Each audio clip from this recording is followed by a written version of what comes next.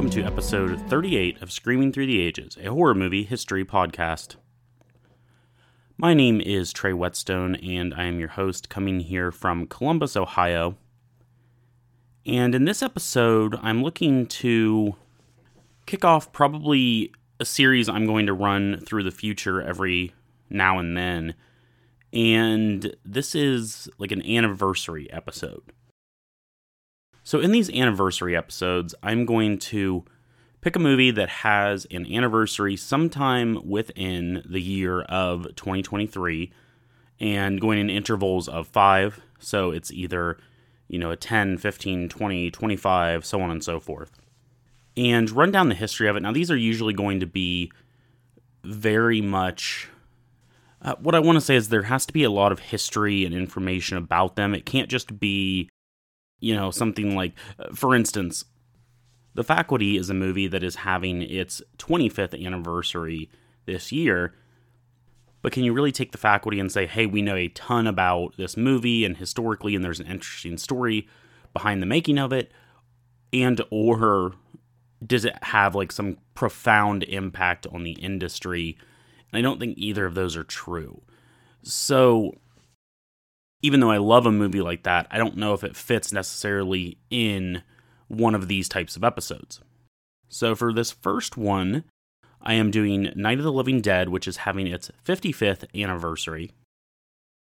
And it's crazy to think that this one is older than most of the, older members of our horror community who have been out there podcasting for a while. Like, this is older than Greg Mortis. This is older than Pastor Matt. To think that there's a movie that has been out there before any of the people really talking about horror movies were born, it's just kind of surreal to think about it. And I know that's not anything new or profound, but that's just this enigma of movies. And the fact that something could last this long and be this beloved for this long is a pretty profound statement on, what horror movies are to us, what movies are to us in general, how they're passed down, how we see things. If everyone was just watching new movies all the time, no one would be talking about this movie. If everyone was just watching movies that came out in their lifespan, you're watching movies organically as you grow up, there would be very few people actually talking about this movie because no one would have really grown up organically with this that is podcasting, at least not that I know of. But yeah, this is a seminal film, and it's a very important film. And I want to say right off the top that there are going to be some kind of spoilers. I'm not going to go through like a plot summary or anything like that, but I'm definitely going to be talking about elements in the movie and different things, assuredly, around the ending. And we'll definitely be talking about the impact that this movie has made.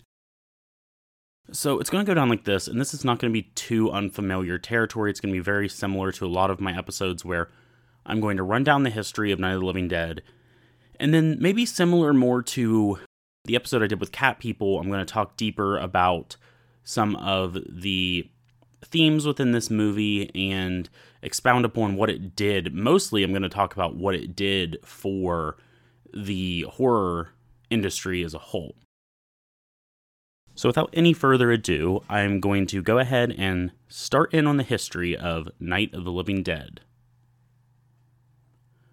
While going to college at Carnegie Mellon in Pittsburgh, which I'm sure you've heard of from this story before, but Carnegie Mellon's a pretty prestigious school up that way. As someone who went to college in Western Pennsylvania, you knew about Carnegie Mellon. I mean, it's a pretty renowned school in the area.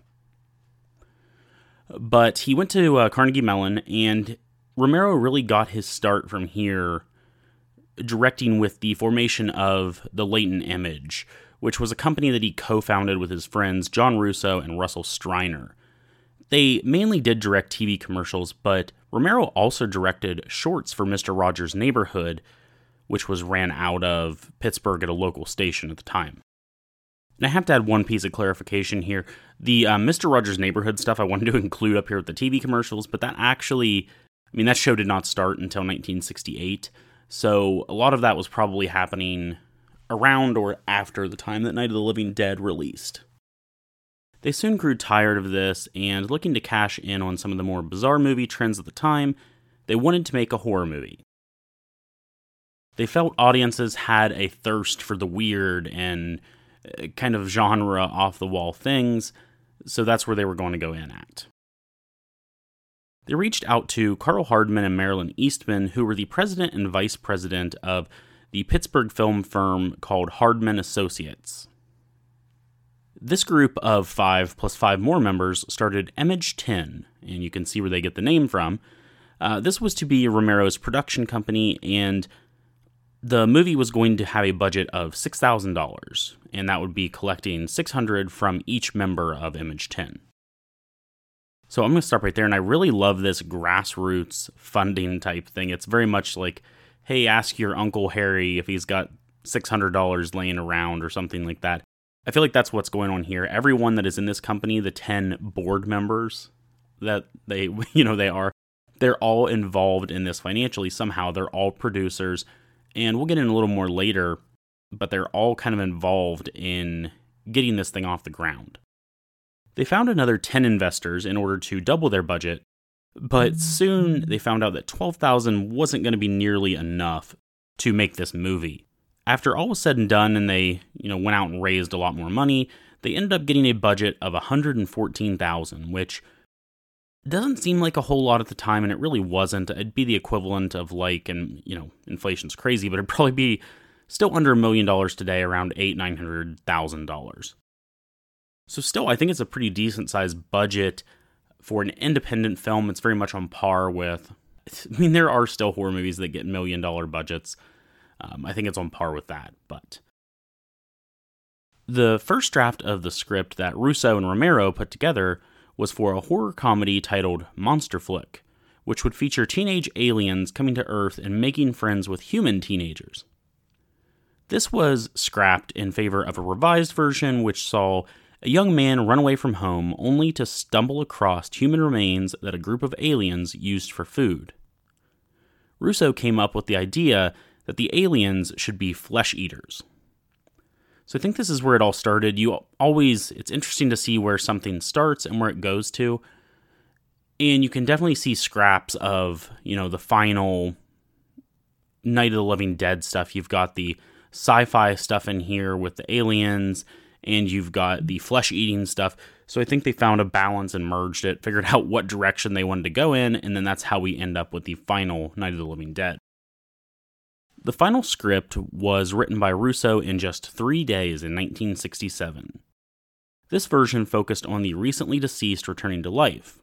It's said that they had to focus on the recently dead because they couldn't afford to show these ghouls coming out of their graves. They didn't have the budget for that. In a later interview, Romero described how the script morphed into a 3-part horror anthology at one point. Only the first would serve as the basis for Night of the Living Dead, with the other 2 providing the foundation for Dawn and Day of the Dead.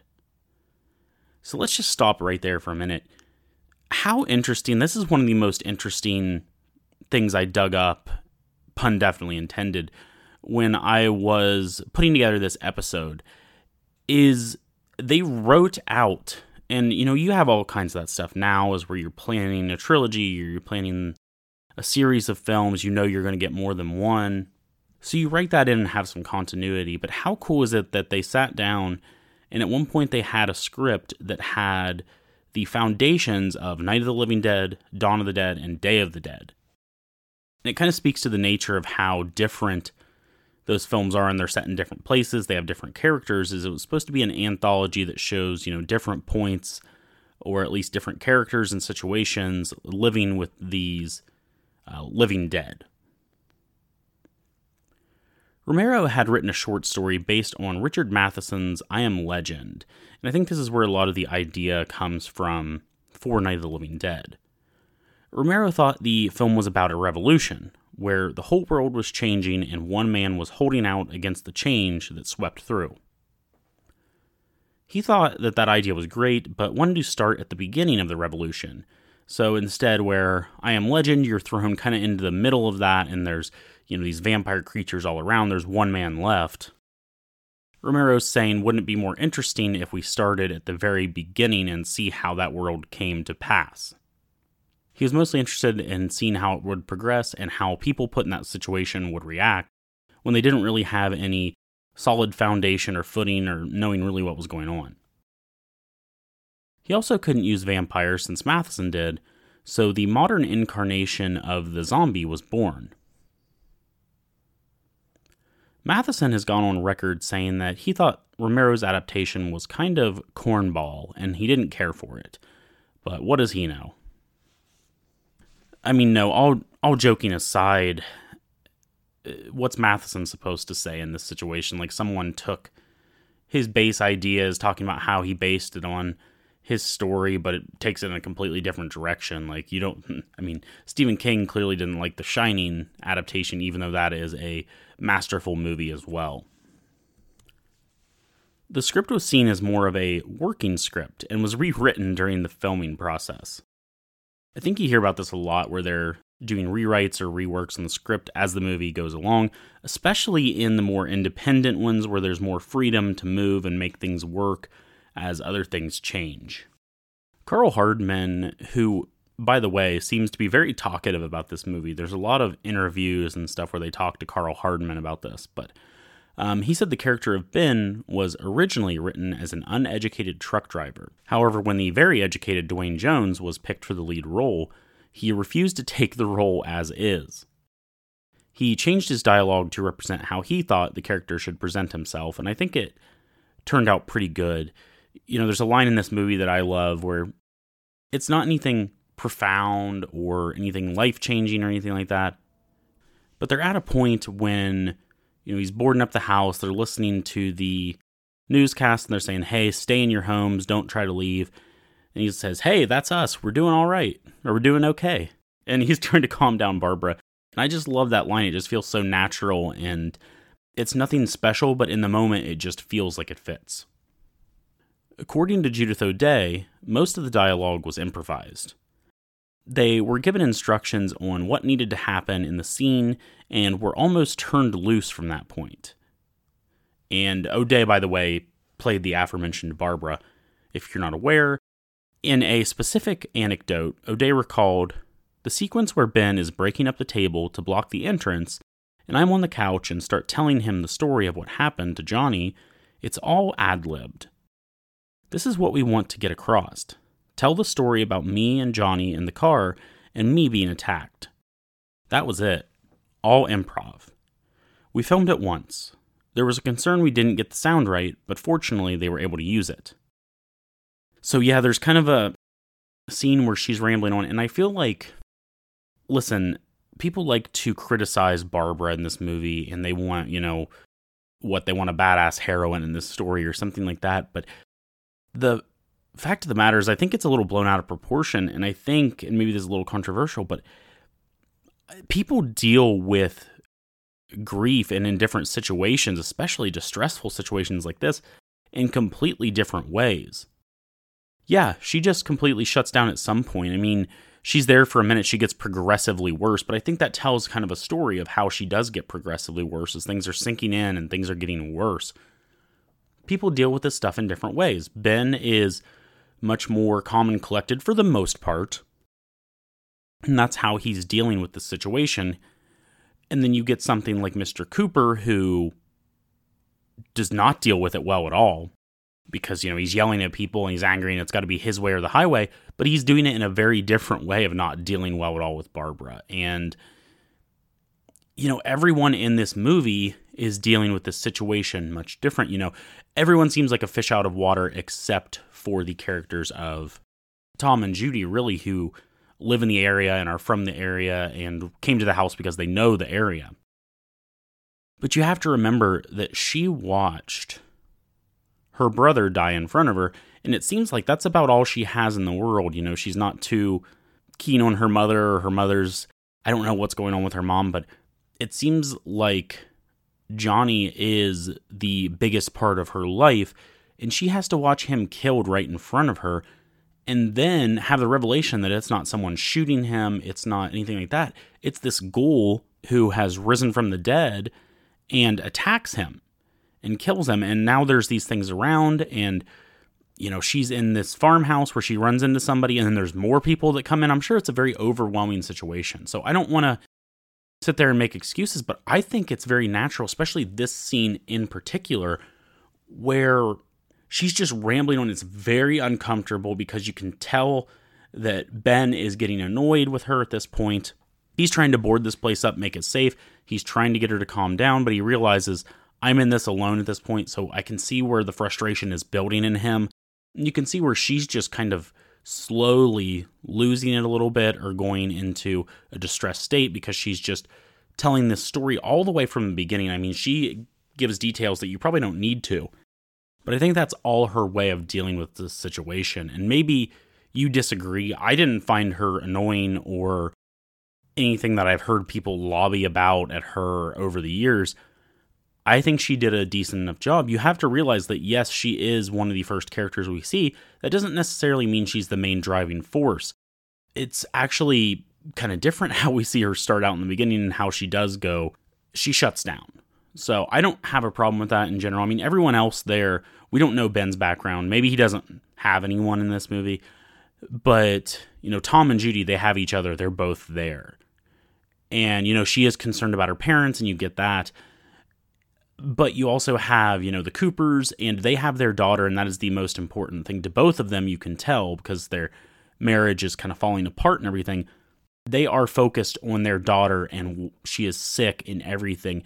And honestly, how heartbreaking is it? Maybe it's just me because I have two daughters, but how heartbreaking is it when the child says, "I hurt, Mommy," or something? It's something along those lines. And yeah, that's just, that's very frightening and devastating. But the point is that they've got what they care about there. Barbara had seemingly what she cares about the most taken away from her right in front of her under weird circumstances, and she's trying to deal with that grief while being in a life or death situation. So maybe cut Barbara some slack, guys. All right, that was a bit of a tangent there, but I did want to get into some of the dialogue used in this film while talking about the ad-libbing. So even with the film's reputation of launching the modern zombie film, the word zombie was never used in the script, and I noticed this while watching it. This time around, I was paying much closer attention, and no, they never say the word zombie. And then I was doing some research, and it came across there as well. Well, Romero stated that he was probably somewhat inspired by the Haitian zombie lore, but felt his zombies were different enough to be considered their own thing and something new, and I think that's an understatement. I mean, I think these are very different than the Haitian zombie. So what need would he have to use that word? Language changes. Zombie today, if you say zombie, people are going to automatically think of the living dead. But if you said it back in the 30s and 40s and 50s and 60s, people were going to think about the Haitian voodoo zombie. Someone who was under mind control and was carrying out the bidding of whoever cast the spell on them or whatever else. So it's very different. I don't know why he would ever use the word zombie. Now, I'm not sure when zombie came into the colloquial and was starting to be used. I still don't think, I'm trying to think. You do have something like Death Dream, but that's really like a monkey's paw type situation. I'm really trying to think of when zombie movies started getting big, and I don't think they did get big before at least Romero's follow-up sequel to this. So, not sure when the word came into context, but he never used it in his film. When talking about the budget, Hardman acknowledged that they knew they didn't have enough money to emulate the classic horror movies they grew up with. The best they could do was to put the cast in a remote spot and bring the horror to them. I mean, this all makes sense. I feel like a lot of times when independent films or lower budget films fail is when they try to do too much and they just don't have the money for it, or they run out of money at some point. So, yeah, you're not going to be able to compete with what the studios were doing with the movies you grew up with. You're just going to have to do the best you can. I think that they took a simple premise. They said, we're going to have these people at this farmhouse, and we're going to have to bring the horror to them. They're not going to be able to go in separate locations a lot of the times. We're just going to have to bring it to them there. The filming took place in Butler County, PA, which is north of Pittsburgh. and the cemetery scene was filmed in the Evans City Cemetery. The house they used for filming was northeast of Evans City and was about to be demolished, so the crew was allowed to damage the house in whatever way because of this. Now, I am very familiar with Pittsburgh. I go there usually at least once a year to see some friends, but I've never been to Butler, in particular, Butler County. I do know some people that are in Butler, but never been to this location at this cemetery. I know you can't go to the house because it's been demolished or was demolished shortly after filming, which is a shame, but have been to the Monroeville Mall, not to see the Dawn of the Dead stuff, but just to go there in general. You know, I've got a friend that lives down the street from the Monroeville Mall, but let me tell you, it's probably less scary in the film Dawn of the Dead than it is in real life, at least after dark. So, yeah, if you're going to the Monroeville Mall, stick to daylight hours, and I'm serious, there have been shootings and everything else there, so if you are going on a little tourist adventure there, stick to the daylight. But let's get back in. At first, they only had white face makeup with black eyes for the zombies. That's all they really had around and could afford. But eventually they were able to use mortician's wax to make the wounds and other marks on the zombies, and they could seem more realistic. But the movie was filmed out of order, so you get this smattering of each kind of the zombies throughout the film. You know, you have the simple white makeup with the black eyes, or the black around the eyes, and then you have the mortician's wax, the more detailed ones. And they're all mixed in. And I don't think it's something that really stood out to me. I mean, the most iconic of the white-faced, black eye zombies was the Cooper girl, at least for me. That's the one that always stands out for me. So, yeah, next time you watch that, see if you can point out where they had the different effects and when they used the different zombies. For the body parts that the zombies were munching on and the blood effects, they used cooked ham and entrails donated by one of the cast members, and then for the blood, the chocolate syrup. So when you see them eating, they're pretty much eating, they're eating ham and entrails soaked in chocolate syrup. So that's pretty gross, but there have been grosser things that people have eaten. So yeah, high price to pay for fame there. The clothing was all either from Goodwill or from actors in the movie, so all kind of secondhand clothing. So you can tell they did a lot and stretched the budget, and I don't think you could tell. It certainly helps that this thing was done in black and white. One, for the fact that it makes it just feel more like independent and guerrilla and that type of thing. But two, it's going to hide a lot of the issues that might pop up with having such a small budget. If you shoot in black and white, no one's going to notice if you're using chocolate syrup or some ham, chunk of ham, when you're eating a corpse. The movie was filmed under the working titles of Night of Anubis first, and then Night of the Flesh Eaters. Filming took place over 6 months between July of 1967 and January of 1968. The members of Image 10 were all actively involved in the film's production, from loading camera magazines and gaffing to building props and editing the film. The movie's opening scene with the driving car was pulled from a TV episode of the show Ben Casey. And that's not all, because most of the music came from other sources too, with a vast majority of it coming from the film Teenagers from Outer Space. So using a lot of stock stuff when making this. Once the film was finished, the toughest task was still ahead of the group, though. They had issues finding a distributor who would agree to show the film intact. Columbia and AIP were both interested and offered to distribute if they reshot the final scene, but Image 10 declined the offers. Romero recalled that no one that worked on it would imagine a happy ending for the film, and that seemed to be what all the Hollywood studios wanted. The Walter Reed organization, which was the head of Continental Films, agreed to show the film uncut, but it changed the name from Night of the Flesh Eaters to Night of the Living Dead, since the former was close to the title of the 1964 film The Flesh Eaters. So that seems innocuous enough, right? And seems very much just a passé thing, but that would actually lead to most of the problems and most of the things that people know this film for and it's most famous for.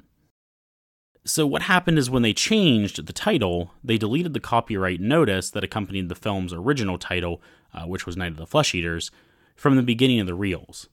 Once that happened, they didn't put a copyright notice back in, and it would immediately enter public domain in the US, because at that time, copyright law stated that you had to place a copyright notice on the prints in order to maintain the copyright. So a little bit of a loophole there, and a very unfortunate one for Romero and the Image 10 crew. It premiered in Pittsburgh on October 1st of 1968, and would go on to be one of the most profitable films ever at the time. It ended its run with $12 million domestically and around $18 million internationally for a worldwide cum of $30 million. $30 million, and unfortunately Romero didn't see very much of that massive haul, and really wouldn't see much from any future home releases either. So it's just something where it's a shame. These people poured their blood, sweat, and tears into this. They made an incredible movie, but at the end of the day, they get nothing for it, and are really close to nothing. And I think the Walter Reed organization made out pretty well on this as far as profit. I think they did, pulled in most of the money. So it's unfortunate that Romero was kind of screwed out of one of the most profitable films of all time. But, he continued to make really good films, so maybe that's how it was supposed to start. I don't know. But that's not all. We have the controversy of they're trying to find someone to distribute this uncut, and then they're getting no money for this because of the copyright situation. But that was not the end of the controversy around this film. So Night of the Living Dead released a month before the new MPAA rating system went into place. And because of this, children were still able to see it without any restrictions. It didn't help that they also played it as a Saturday matinee like many of the other sci-fi and horror films from that time.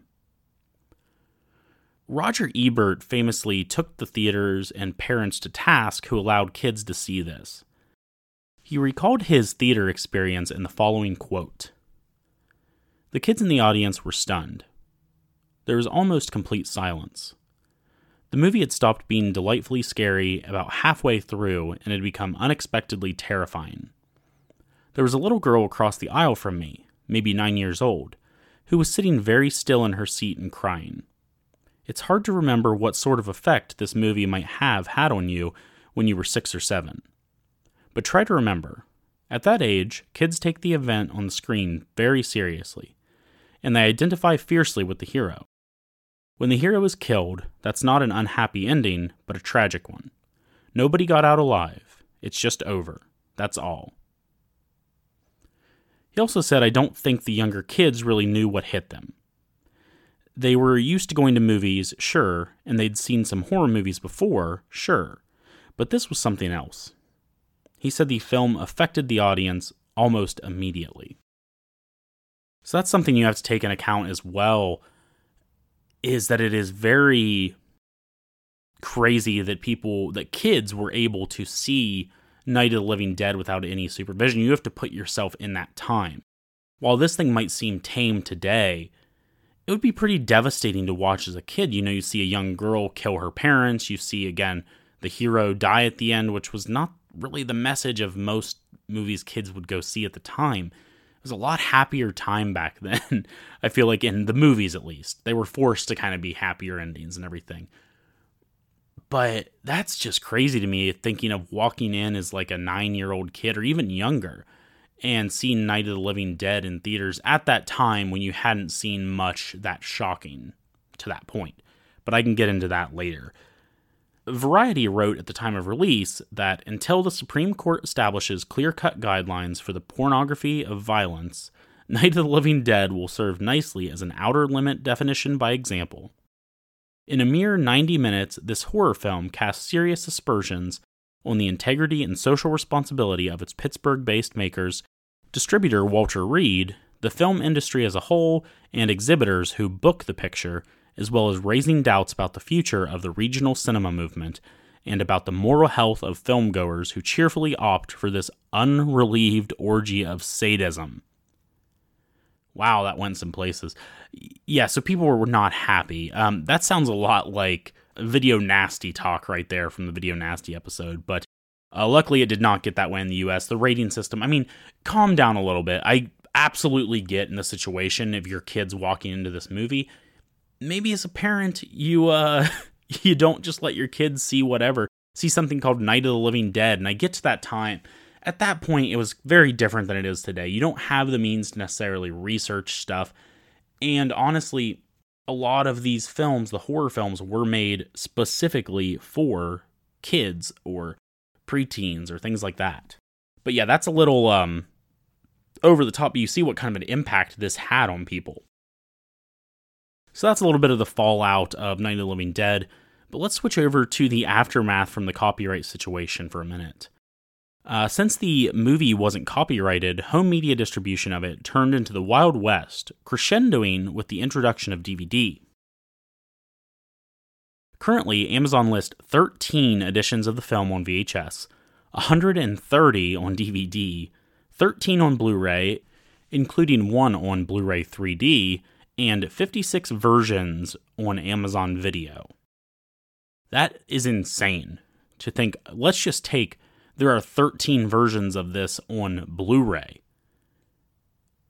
Can you imagine any other films where there's 13 of them on Blu-ray, let alone there's 130 across different DVD versions?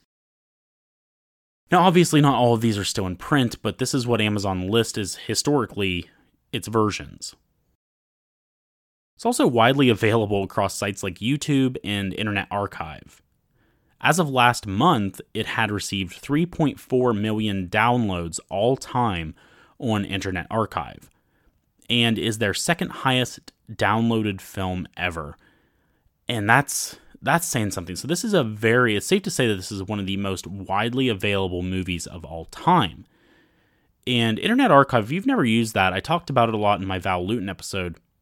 If a lot of these films aren't streaming, a lot of these older films, even in the 70s and stuff films, you can find them, search on Internet Archive every once in a while if you can't find them. It's a completely legal site, and you're pretty safe to watch the movies there if you can't find them anywhere else. But anyway, I digress. So, I mean, yes, it's a bad thing they didn't get the money, but this is probably one of the most widely circulated horror films and most widely seen horror films that there are. In 2018, Criterion and Janus Films finally put out a definitive edition on Blu-ray, and I recommend that everyone picks up that version. This is the one that I watched this time around, and the difference is night and day. It seriously is. I mean, it's an incredible print. They got it from the Museum of Modern Art, and I think, honestly, the music I think it fits in so well with this one. Some of these versions, they just have random music and stuff with it, and there's different problems. This is the best version by far I've seen. I've probably seen 3 or 4 different versions of this movie over the years, and I know I have a version on DVD, but I will say, and I watched this on HBO Max because I do not have the Criterion Blu-ray yet, but I will. They changed the title, the font of the title of this movie, and it kind of looks like it's coming from like Price is Right, the old Price is Right, and that kind of was weird to me. But anyway, yeah, absolutely pick up the Criterion one if you haven't seen that one, because it's much better than any of the other versions that I've seen out there. All right, so that kind of wraps up the history portion that I have on this in the background. I'm going to go ahead and talk about the movie now and its effect on the industry, and give my review of it and what I thought of it, and get into all that. So first I want to talk about the aspects of this movie that have really had an impact and a lasting impact on the horror genre. I think in order to do this, we have to take a look at what was going on at the time and the kind of horror movies that were coming out. I've already alluded to this a little bit, but I think if we're talking about really, let's look at it from a couple different aspects. if we're looking at it from a general angle of horror movies, then I think really at the time, what you have coming out are, if it's coming from a studio, it's probably pretty hokey and cheesy and not necessarily, a very scary movie. But we had also coming out of Europe at the time, we did have Bava's films coming out of Italy, and those were mainly gothic films, I would say. I'm trying to think back, Blood and Black Lace was pretty violent, so I could definitely see that being in leagues with this. And then you have in the UK, you've got the Hammer films, which are still kind of over the top. Now, when we get to the later 60s, they're putting more sex, they're putting more of that violence and exploitation and everything. But I don't necessarily think that the realism is there. And that's the big thing about this, and it kind of kicked off, or at least I would say, it kicks off this string of very realistic, down-to-earth, and really grounded films that are set a lot of times in America. And if we want to talk about some of those, I mean, yes, it does take a little while to get into this kind of stuff, but we're talking about the American horror film, because at this point, in the 60s, I would say to an overwhelming degree that Europe is really leading the charge in horror, and I think that even kicks off a little bit into the early 70s with the Giallo movement and all of that stuff. But you've got Romero's film in 68. And if we're talking these more realistic, more disturbing films, you can skip to probably something like Last House on the Left in 72 by Craven. You've got Texas Chainsaw Massacre in 73 by Hooper. You've got Black Christmas, which, I mean, honestly, I don't know where that film is set. And it is a Canadian production by Bob Clark, but I think it fits the mold here. You've got, continuing on, you have something like the Town That Dreaded Sundown, which seems very like gritty and realistic kind of style.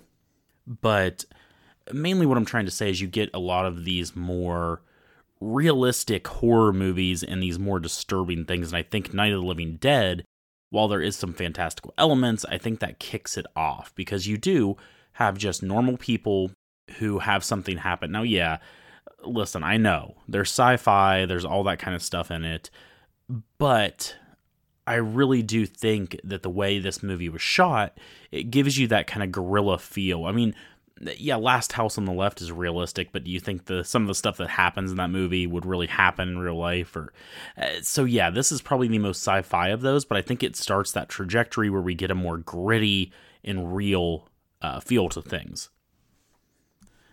Now, you want to talk about another aspect of the film, and that is the gore.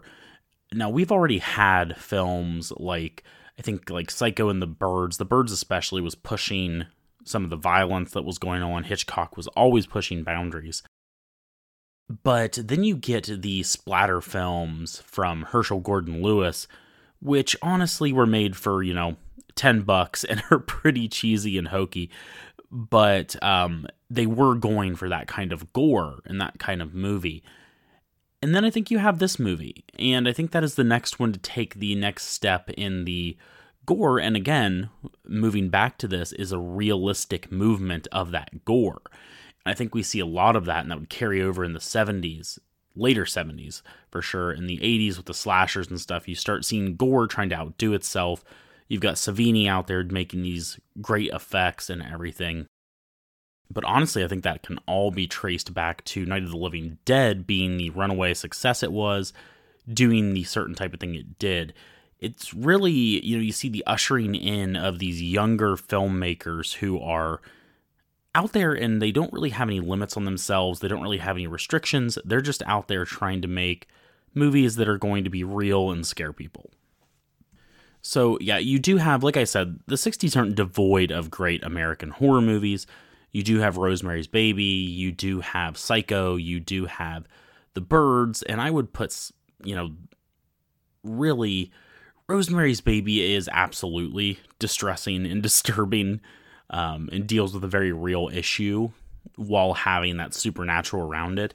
but it doesn't feel as gritty and as real as Night of the Living Dead. So yes, there's some great stuff coming out, but I think Night of the Living Dead is very important to that indie movement that's going to happen in horror. So if we talk about that, we have to talk about the advent of the zombie. And again, zombie is not used anywhere in this movie at all. I think when Romero was asked about it one time, he said, no, I didn't really think of them as zombies at first. When I think of zombies, I think of those guys doing wet work for Bela Lugosi down in the Caribbean, I think was the quote, or I'm probably paraphrasing there, but something along those lines. So he's very aware of the Haitian zombie, like I had talked about, and doesn't think these really fit that mold, at least initially. Now, I would say, again, we don't get any deeper into the sci-fi element, and if you're not sure exactly what I'm talking about, and I've been kind of dancing around it this whole time, is the main thing that brings these creatures, these people back to life from the dead, really it's because of a space probe that was coming back from Venus and exploded in the atmosphere, and they're theorizing in this movie. They never tell you any, concrete answers, but we see this all through the TV segments, which I do want to get into. But essentially, that is what they're theorizing has caused, the radiation from that is causing these people to rise from the grave. That is very much like a space sci-fi thing, and I don't know about you, but when I think about zombies, I'm thinking about, just the reanimated dead. There's never usually, it's either like, modern times, it's like a virus or something has happened, or, you think about, I think Romero went more in that way with something like the Crazies. But this is one of the times where we get a background for these zombies, and it is, celestial. It is something out in space that has caused these people to rise from the dead. And as much as the military general or advisor, whoever it is, wants to deny that or say, wait until we have more information, it seems very likely that these things are coinciding together.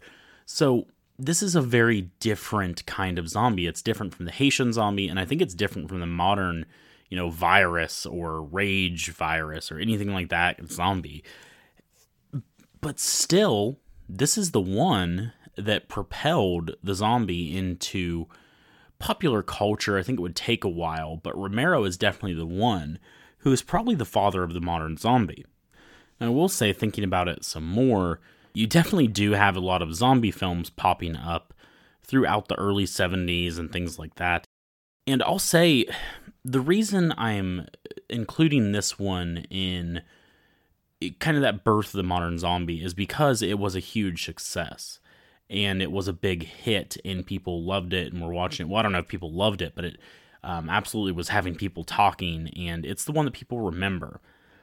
I will say, though, that something like The Plague of the Zombies, which is a Hammer film, and probably not even nearly as well known, does have a lot of those elements of the modern zombie. We have a plague that's in the town, we have recently deceased coming back to life, but I think in the end, it's been a little bit since I've seen that one, but I think it does have to do with voodoo at the end of the day.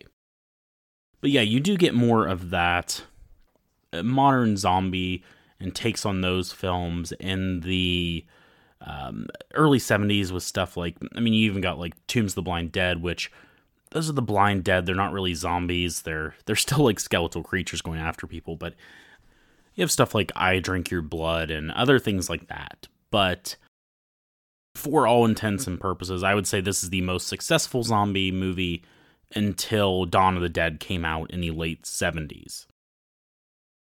And then, of course, I don't really think zombie movies really blew up until we get into the... you do have like a zombie thing going on with Italy as well, but I don't think they really blew up to this extent until really the aughts is when we get an oversaturation of zombies. But I think this is where you can trace it back to. And let's talk about the effect for a minute that it would have on Romero's career. This pretty much sets him on a trajectory to work with a lot of these different types of films. His most popular films are mostly zombie films. You can count Creepshow, and he's certainly done other stuff like Martin and the Crazies, and, he paired up with Argento on Two Evil Eyes. So he's done a lot of solid movies, but for sure the ones that he's known for are Night of the Living Dead, Dawn of the Dead, Day of the Dead.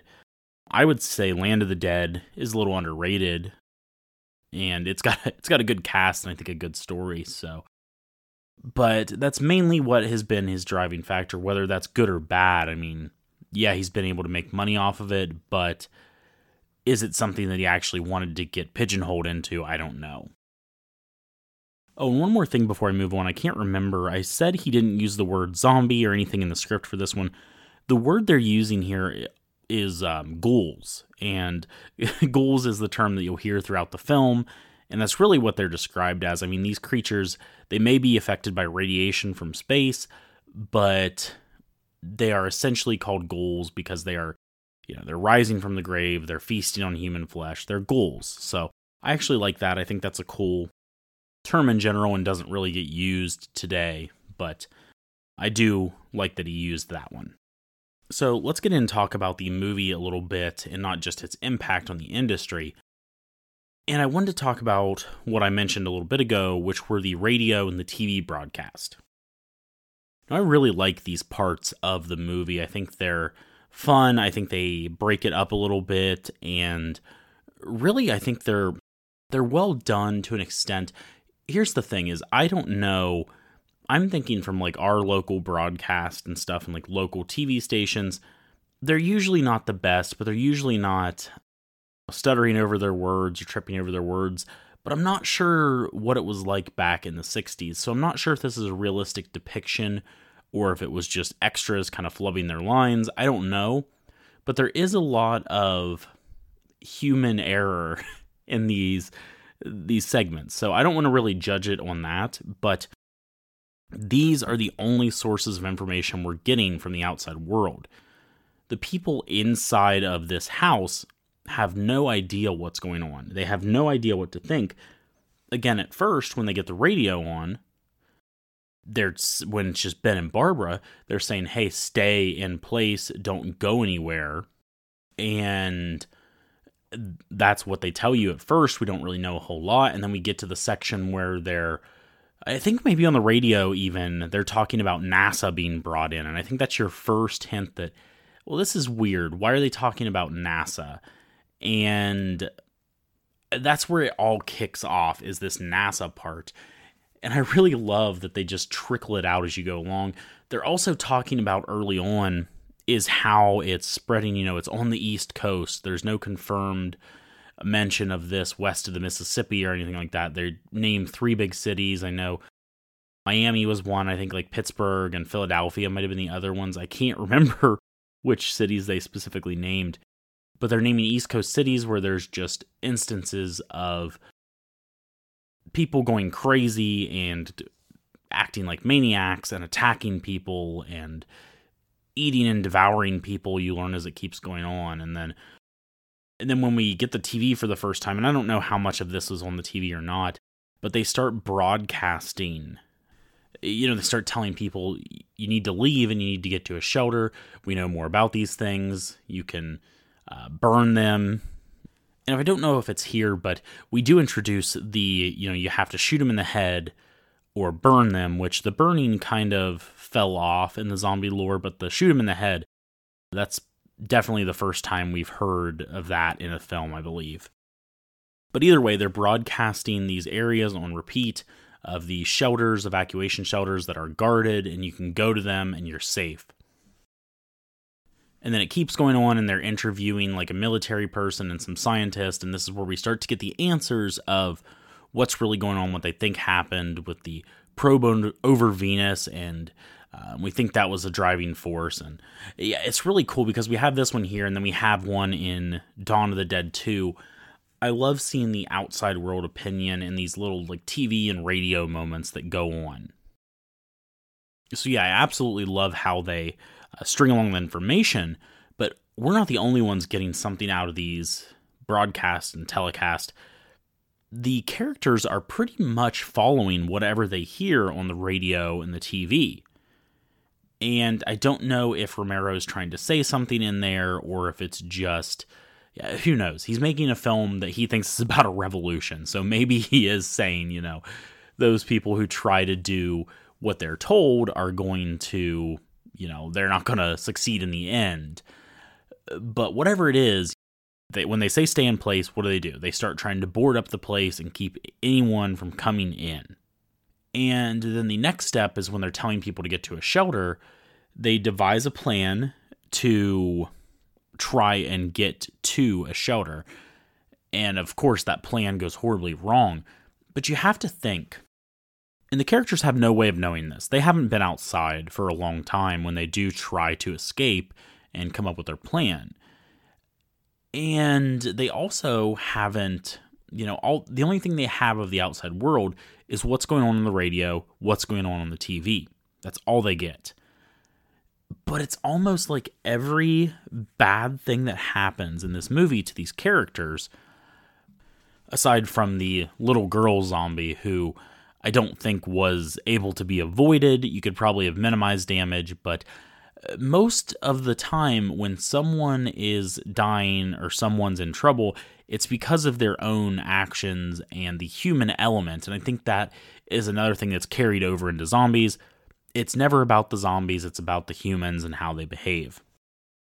So, they're told to stay in place. They board the place up, they lock themselves in. The Coopers barricade themselves down in the basement, of course.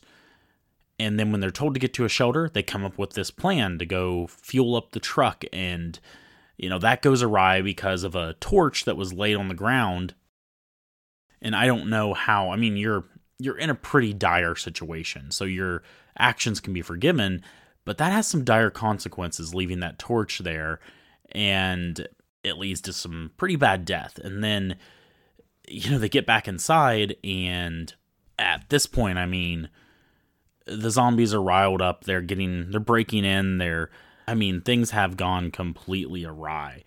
And there's nothing really you can do about it at this point, it just goes down, except for Ben, who, ironically, ends up in the cellar that he was saying, protesting against in the first place. There's no way out of that cellar, anything like that. Really, the funny thing is and Mr. Cooper's pretty belligerent and not acting like a team player or anything like that, for sure. But the smartest thing they probably could have done is go hold up in that basement. Now, when the little girl comes back to life, you're obviously going to have to take care of that situation. And you for sure might lose someone, but you're probably not going to lose everyone. And really, if they would have stayed in that basement, I feel like until the morning, which again, they have no way of knowing this, but if they just stayed in that basement, if they just stayed inside, didn't try to go anywhere until morning, the brigade that's going around shooting everyone in the head, they probably would have seen that there weren't zombies in this house. And, if they're downstairs, they're probably not riling up these zombies. But they probably take out the zombies and then go check inside because they mention, some of them were trying to get into a shed and they went in the shed and there was no one in there, even though they thought there was someone in there.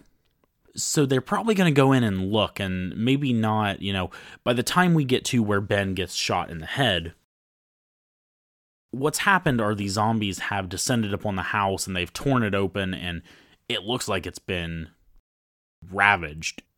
When they see Ben, it's kind of natural for them to shoot first and ask questions later. It's something to think about. I don't think any rational character could have known all of these things or what to do, but the cellar, not such a bad idea. If someone who maybe wasn't so not friendly about it was suggesting the cellar, maybe it would have been a better idea. Maybe it would have worked out. Who's to know? But they certainly had no way of knowing someone was coming to help them. So as far as, if I want to break down the movie into different segments and how I feel about them, as far as the plot and the story, it's a very simple story. I think we have some pretty simple characters, even though that's the thing, we go through a lot, and there's a lot of development within the characters. You get to see who the characters are to an extent. We don't dig too deep into people. We're obviously not seeing the real Barbara because she's in shock. We are probably seeing the real Coopers coming out, and you don't really get into their daughter or anything, but that's where a lot of the story is separated into two parts. It's those TV broadcasts I talk about, which I think are excellent, how they slow drip and feed you information. And then the rest of the story is given through the characters, how they interact with each other. You're learning how they got there in that situation, what they plan to do, a little bit of their infighting that's going on. Very simple, but very effective. So I really do like the story and where it goes. As far as the characters themselves, again, I think there's just enough there where we learn enough about them. You don't want to get too exposition heavy in a movie like this for sure. I think we know enough to like the character of Ben, and we like the young couple as well, I would say. Maybe not necessarily when they make some dumb decisions, but, everybody makes dumb decisions, so none of these characters are really making the smartest decisions all the time, not even Ben. But, you get enough disdain for Mr. Cooper, and you feel enough, sorrow for the little girl. So I think the characters do their job. I think they're all played decently well. The main cast is. Again, I mentioned the stuff with the reporters and things like that. I don't know if if that's how they wanted it to sound. I mean, it sounds like a lot of these times they're only taking one or two takes, so maybe that's just how it came out. But either way, I do like that part of it. The horror elements, I think, are pretty effective. You still feel the dread and the tension. And again, I think the best scene of horror, or the best moment, is when the girl rises up and goes after her parents, and then Ben is left to see the aftermath in the basement. But you also have a lot of close-up shots of these zombies munching on their ham covered in chocolate syrup, and all kinds of things like that. I think it does a good job of giving you that tension and that dread from the beginning, and really puts you on edge and puts you in the scenario. And hey, I actually don't mind the white face, black eye zombie makeup. I think it's pretty cool.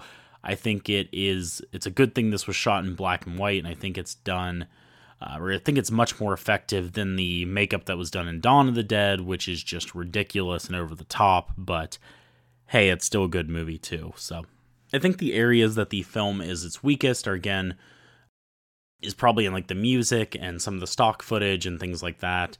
You'll notice that during the TV stuff, it is filmed like close up on the frame. You're not going to see characters reacting to anything. It's just one continuous shot of the footage, and then you go back to the characters. That's because I'm sure they could not simulate or emulate having a TV broadcast with people watching with the money and the budget they had. But I think they did an excellent job in stretching the budget. I think they did an excellent job with the film in general. I mean, there's so many good moments and so many iconic moments in this one.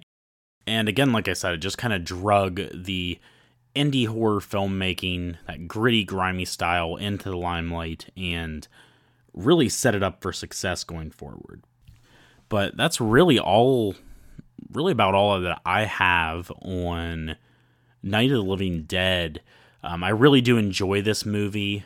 It is, I used to think, I'm debating because it used to be my favorite of the trilogy recently, and I haven't watched Dawn in a few years, so that's the one I probably need to go back to, but I think Day of the Dead might have surpassed this one as my favorite.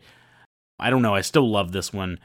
I think all three films are, above a 9. They're all 9 aboves.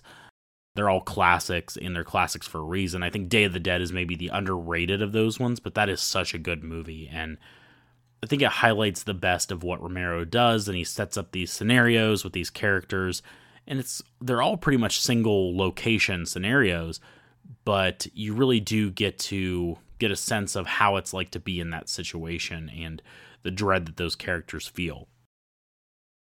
Night of the Living Dead is an absolute must-watch if you haven't watched it, and if you haven't watched any of the trilogy, then hey, that makes for a great triple feature, but make sure to get in Land of the Dead as well.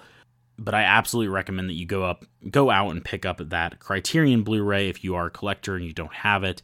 It is the best way to watch it. If not, check it out on HBO Max. I can still say that, I think, until May when they switch over to just Max. As far as plugs and what's coming up next, I think for the next episode, I'm going to do a segment looking back on, 100 years of Warner Brothers, and specifically their horror films.